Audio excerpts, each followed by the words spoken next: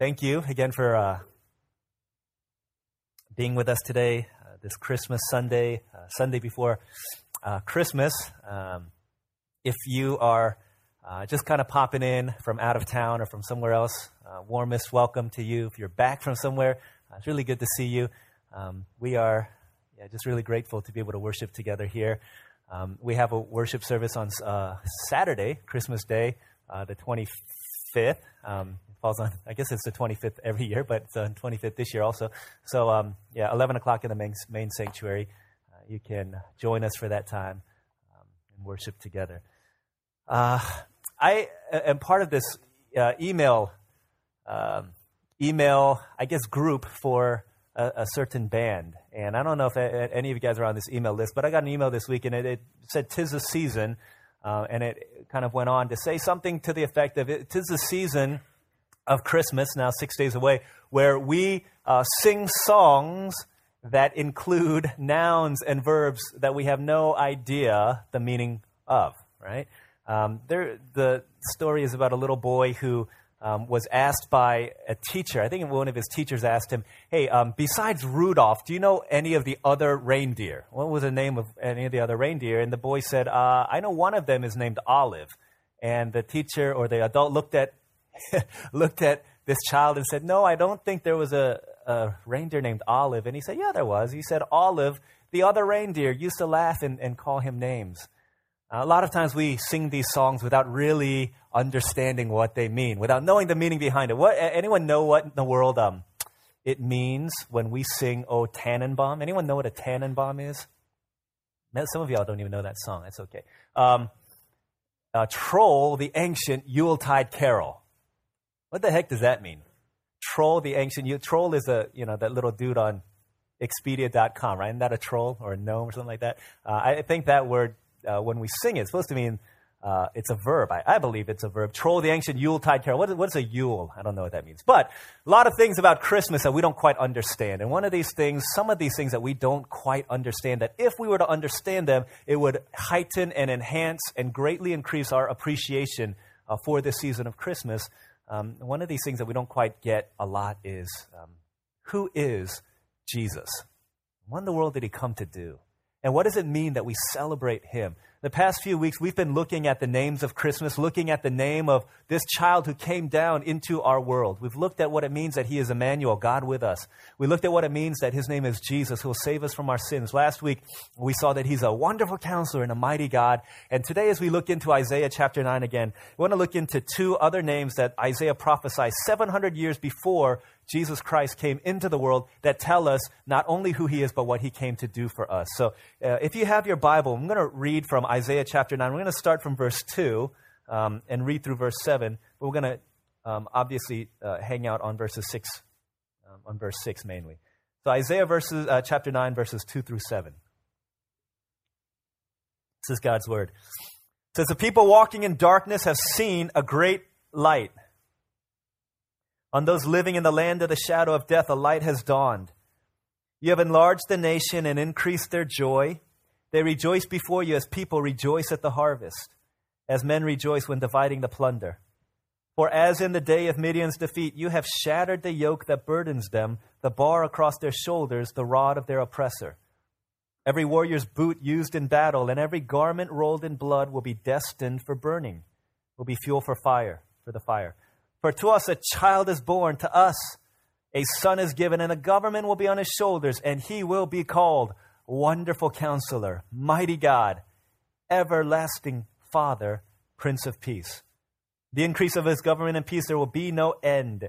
He will reign on David's throne and over his kingdom, establishing and upholding it with justice and righteousness from that time on and forever. The zeal of the Lord Almighty will accomplish this." This is God's word. If you were here last week, you're probably saying, "Wait a second, that sounds exactly like the passage you read last week." It is the same passage. But last week, we looked at what it means that he's Wonderful Counselor, Mighty God. We're going to look at the last two descriptions of him here.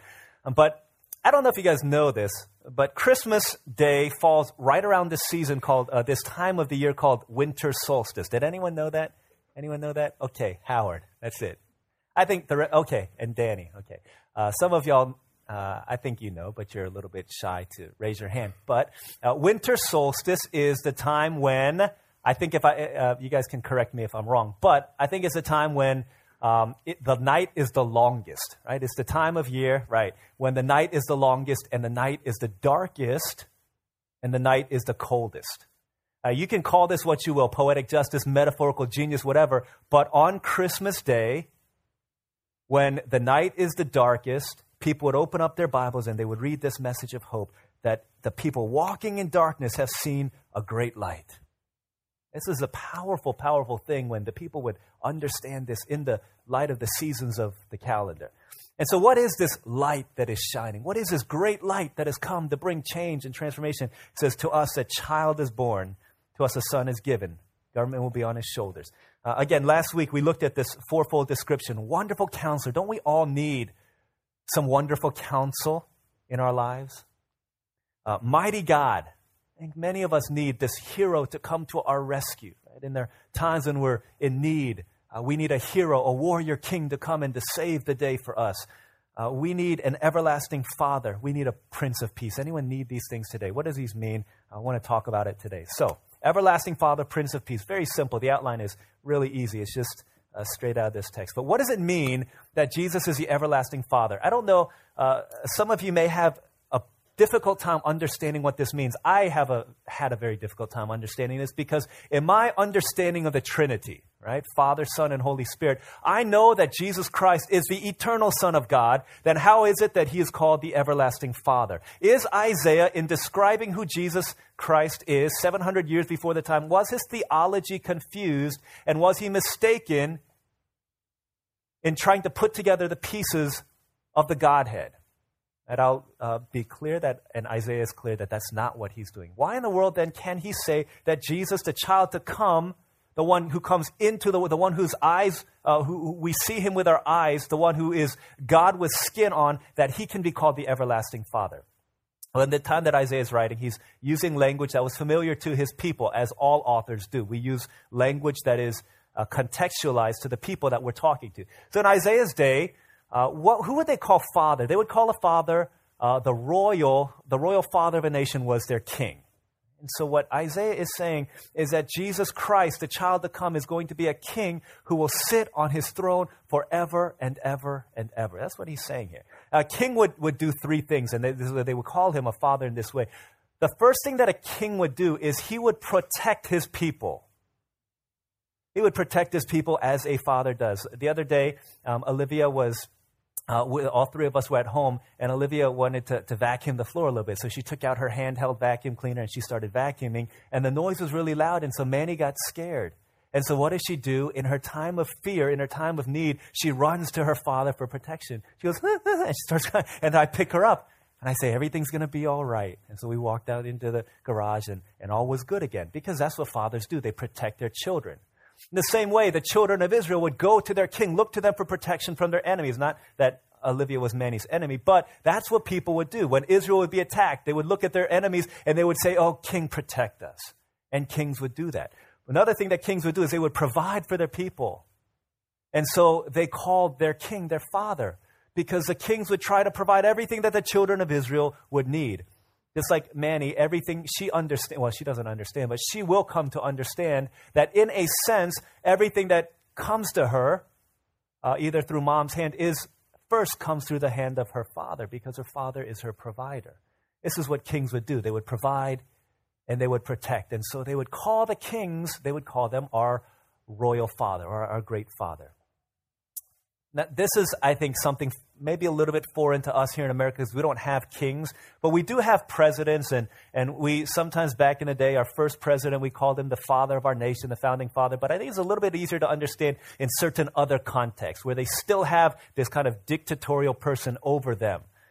I asked a couple of our guys yesterday, just kind of in passing, sent them a text message, say, what was the first word that your daughter ever spoke? And so I think if you ask the father and you ask the mother, they may say different things. But I asked Eugene what Evelyn's first words were, and he said, well, there was a couple. One is a Korean word for mom, 엄마. That was the first word that she said. And then soon after that, she started saying, no. That was Evelyn's first words. Then I asked Jason, what was Emmeline's first words? And he said I think it was ball, because Daddy's a volleyball player. I think about Manny. Manny's first word was Jesus, and I'm just kidding.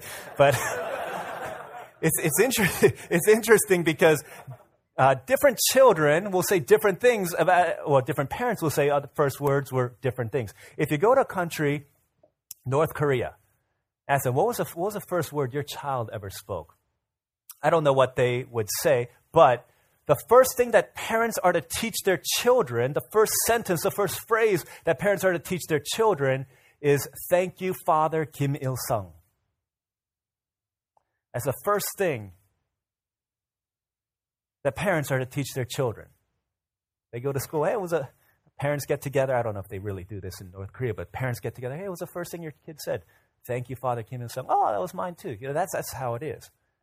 Because in North Korea, Kim Il-sung he's kind of the one who loosely introduced communism into their country. He's the one who is seen as the father of their nation. And so they look to him for provision, for protection, even though he's no longer alive. I don't know if you guys have seen the National Geographic documentary Inside North Korea. Anybody seen that before? Okay. Same people, Danny and Howard. You guys read this sermon, okay? So, and then a few others. But was it Lisa Ling or Laura Ling? One of them, because one of them was captured in North Korea, and then the other one was the one who did this documentary. I think it was Lisa Ling. Anyways, I do this documentary, and it's about this Nepalese eye surgeon, meaning an eye surgeon from Nepal. For those of you who don't know, he's an eye surgeon, and it just kind of takes him. He goes to basically his thing is he goes to different countries and he does cataract surgery. Cataract is an eye disease. I think you become blind because of it. But he goes around to these different nations and he does cataract surgery for, I don't know if he charges people, but North Korea he didn't. And his mission, his goal when he went to North Korea was to do 1,000 surgeries for people. And so it just kind of trails Dr. Ruud as he goes to different places and does these surgeries. And then it kind of highlights different people who are getting the surgery, and it follows them into their homes and what they eat and their story. And he does over 1,000 surgeries. And then the climactic moment of this documentary is at the very end. They're all gathered. These 1,000 people are gathered back in the hospital where he does the surgery. They've all got bandages over their eyes, whichever eyes had surgery, and they obviously cannot see. They've been waiting. It's been a few days after the surgery. And the moment of truth comes where they take off the bandages to see if they can see. And again, this is a powerful metaphor that the blindness that they have is really a lot more deep than the physical blindness that they've got. But they're blind, they can't see, and so they've got these things over their eyes. And one by one, they bring these people in. The first person, she's come with her dad. And they take off the things, and she can barely open her eyes because they've been closed or it's been dark for a long time. And so he takes a flashlight. The doctor takes a flashlight. He shines it in her eyes, and she's just kind of like, a little bit taken aback by it. And he says to the translator, "Tell her to touch my nose." And so she reaches out and she touches his nose. And she says, "Where's your dad?" And she points to her dad.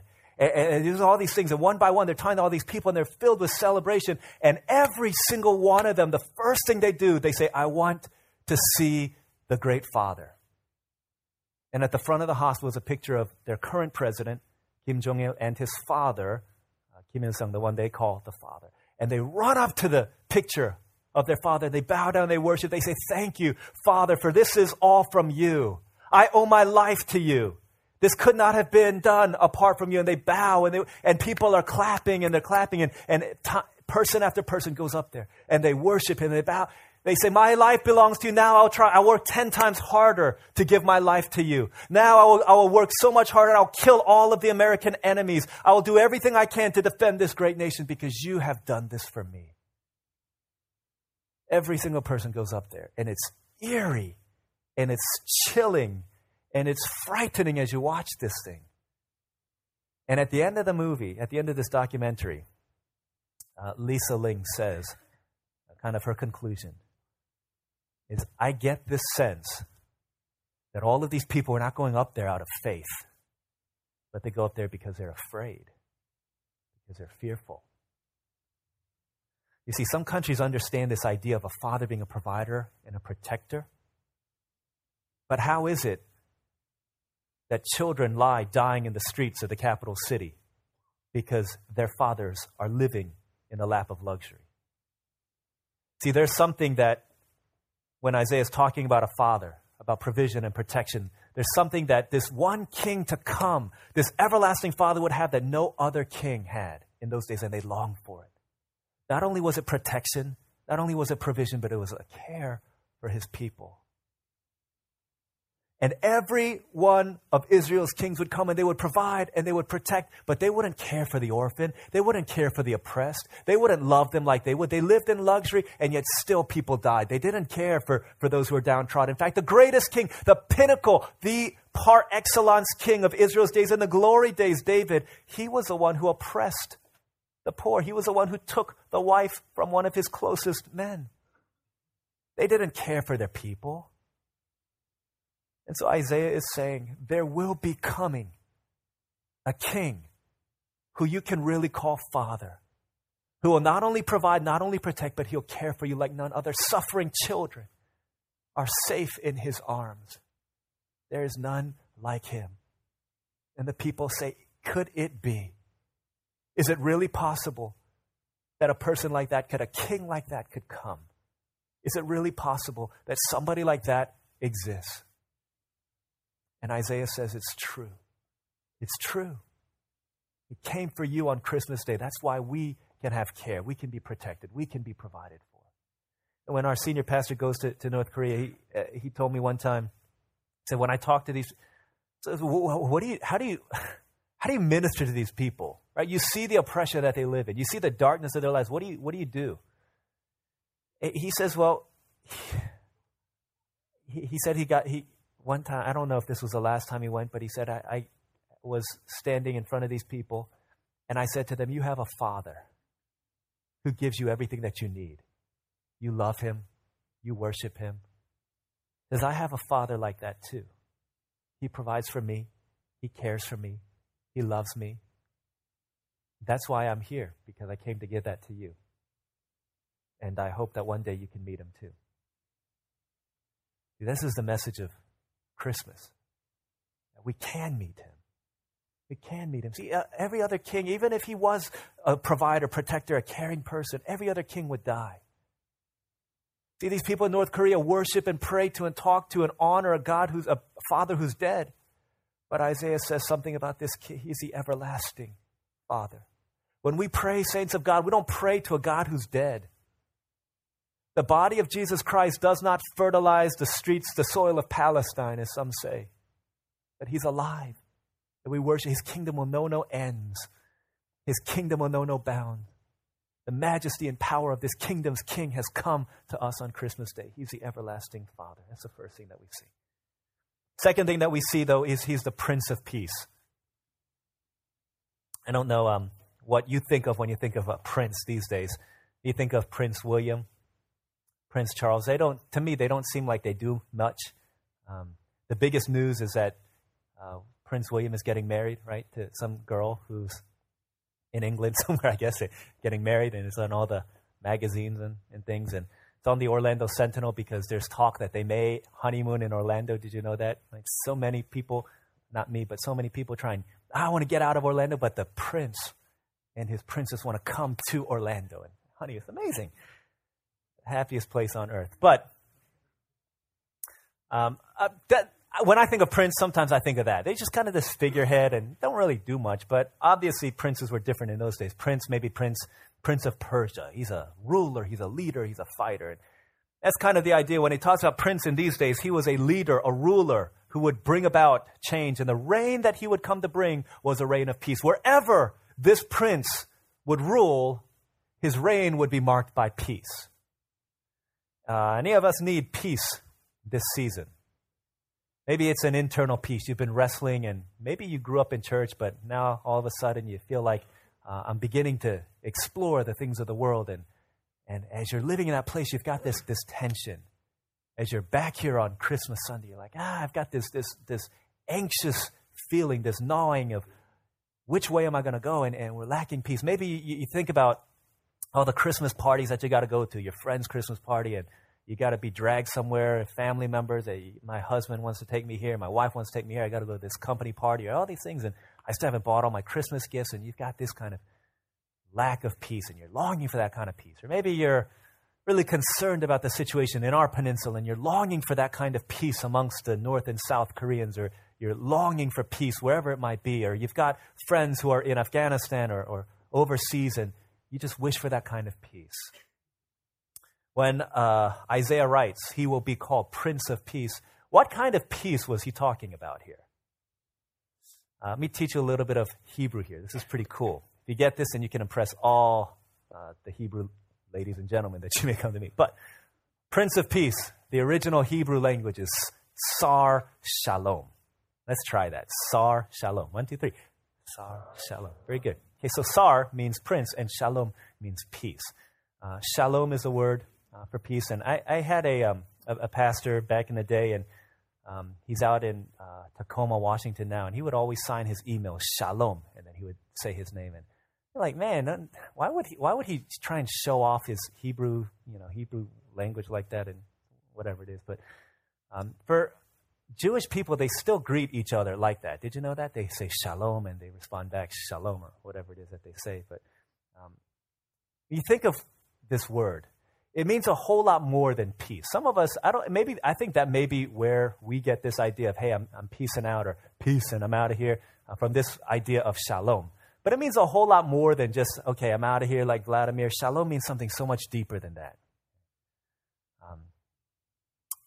When it's over 200 times the Old Testament writers would talk about shalom, but what it means is not just an inner peace, like everything is calm, there's an absence of conflict in my heart, but it is a complete and total wholeness in our lives. That everything that's broken is made right. So every sickness is made well. That's shalom. When someone wishes shalom over another person. It's saying if you're financially broken, you're broke. Shalom is wishing wholeness over that area of your life. It's a financial wholeness.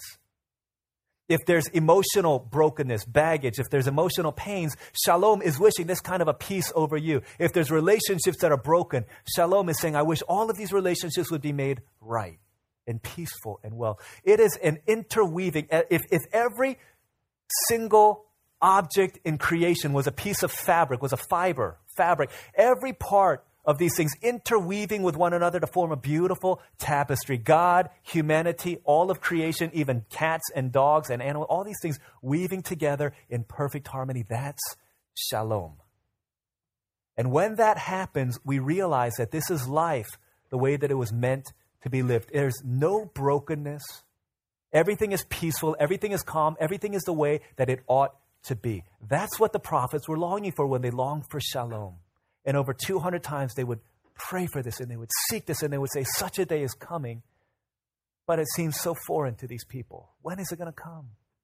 When is it going to come? Over the past 3,000 years, there have been wars in all but maybe 12 years. All these wars and all this strife and all this brokenness, and there's this longing for so much more, and this longing and this desire that all of these things that are wrong would one day be made right. It's this sense where there's got to be more. We look at our brokenness, we look at our lives, and we say, you know what, there's got to be more to our lives. You ever feel like that? You look at your life, you look at situations in the world, and you're like, man, you know what, if this is it, if this is all there is to life, then something is deeply flawed and completely broken. And there's a sense, gnawing sense in us that there's got to be more. This isn't right. And that was the echo of the prophets. When we say that today, we look at anything in life, we say, you know what, that's not right. Last night we had our youth ministry had a Christmas party, and they had this gift exchange. And I was talking in the hallway before this party started with a couple folks, and thinking back to another time when about 7 or 8 years ago, when I was a youth pastor, we had another Christmas party, and we had a gift exchange, but it wasn't this white elephant deal. It was a secret Santa where we drew people's names and people would give us gifts.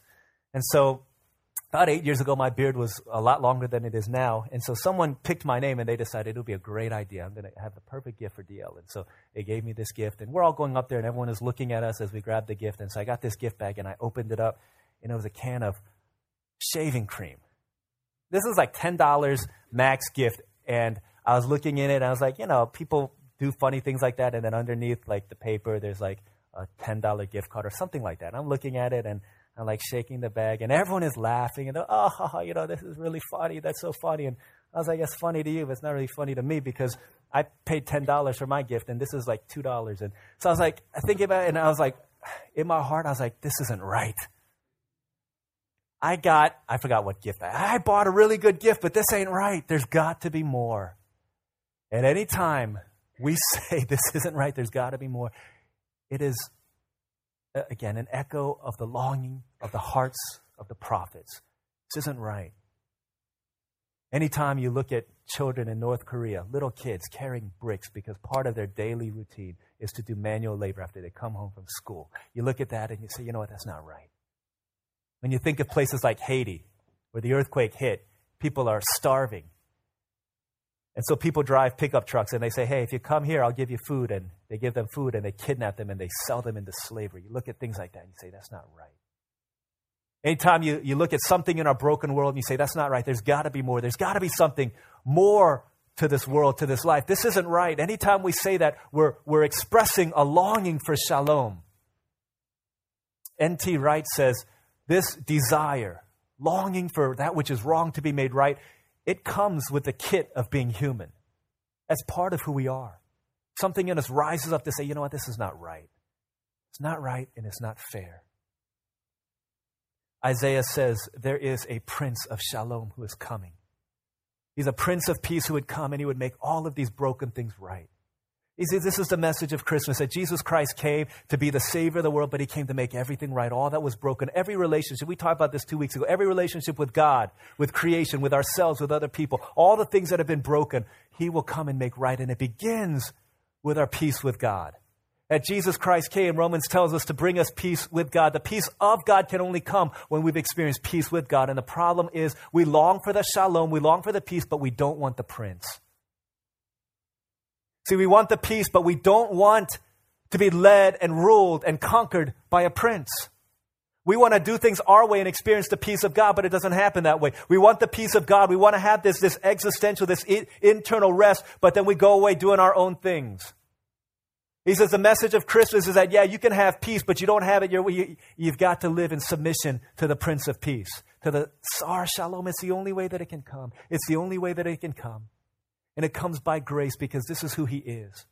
The Bible tells us and Christmas tells us that the infinite one, the everlasting one, came down and the infinite became an infant.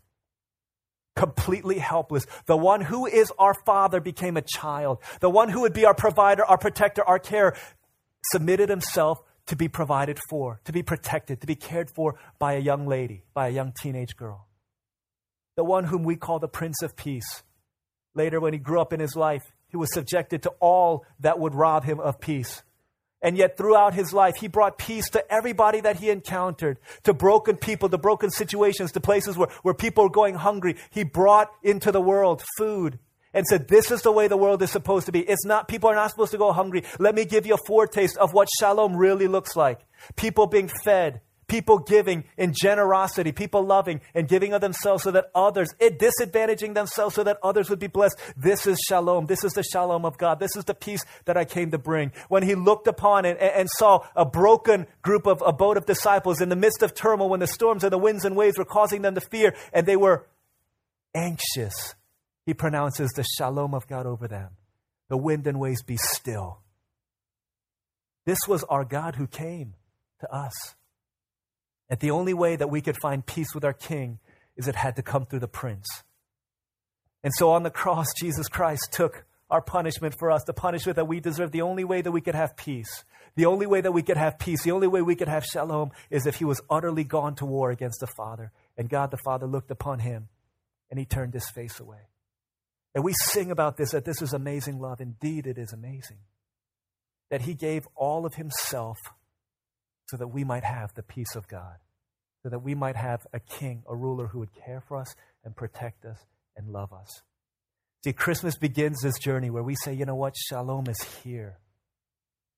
The only way we can experience the peace of God is that we experience peace with God, and then we become agents of peace for God. In the places where we see brokenness, in the places where we see this ain't right, it's those who've experienced the peace of God who go and we say, let's go and make these things right. Let's go and make these things right. Let's go and offer and bring shalom to a world that's broken. And so people see that, yeah, there's got to be more. There's got to be more. They see through Christmas, through the people of God who understand what Christmas means, we take this message forward and bring the peace of God and the reign of the Almighty into the lives of people. Let's pray together. Let's take a moment to pray and just reflect and respond. Because of Christmas, this is our reality. That we could experience peace in our lives. There are areas in your life where you're lacking that peace. Have you surrendered your ways and your will to the Prince of Peace? It's the only way that it comes. If there's no Jesus in your life, then there's no peace in your life. And if you know Jesus, then you will know this peace that passes understanding. Maybe there's areas of your life where you feel like you're being attacked by the enemy. He offers protection. Maybe there's areas of your life where you lack something. He's your provider. Feel all alone in this cold and dark world. A light is shining because He cares for you. Let's take a moment to come before the Lord and just ask God whatever we need Him to be today. Let's ask the Lord God that He would come and He would do that He would be that He would offer that to us, that we would surrender to the King of Kings, the Lord of Lords, the Prince of Peace. Let's take a moment to pray to God, just in silent, reflective, responsive prayer. Just a moment as we seek to embrace who Christ is in our hearts. Let's pray together for a moment.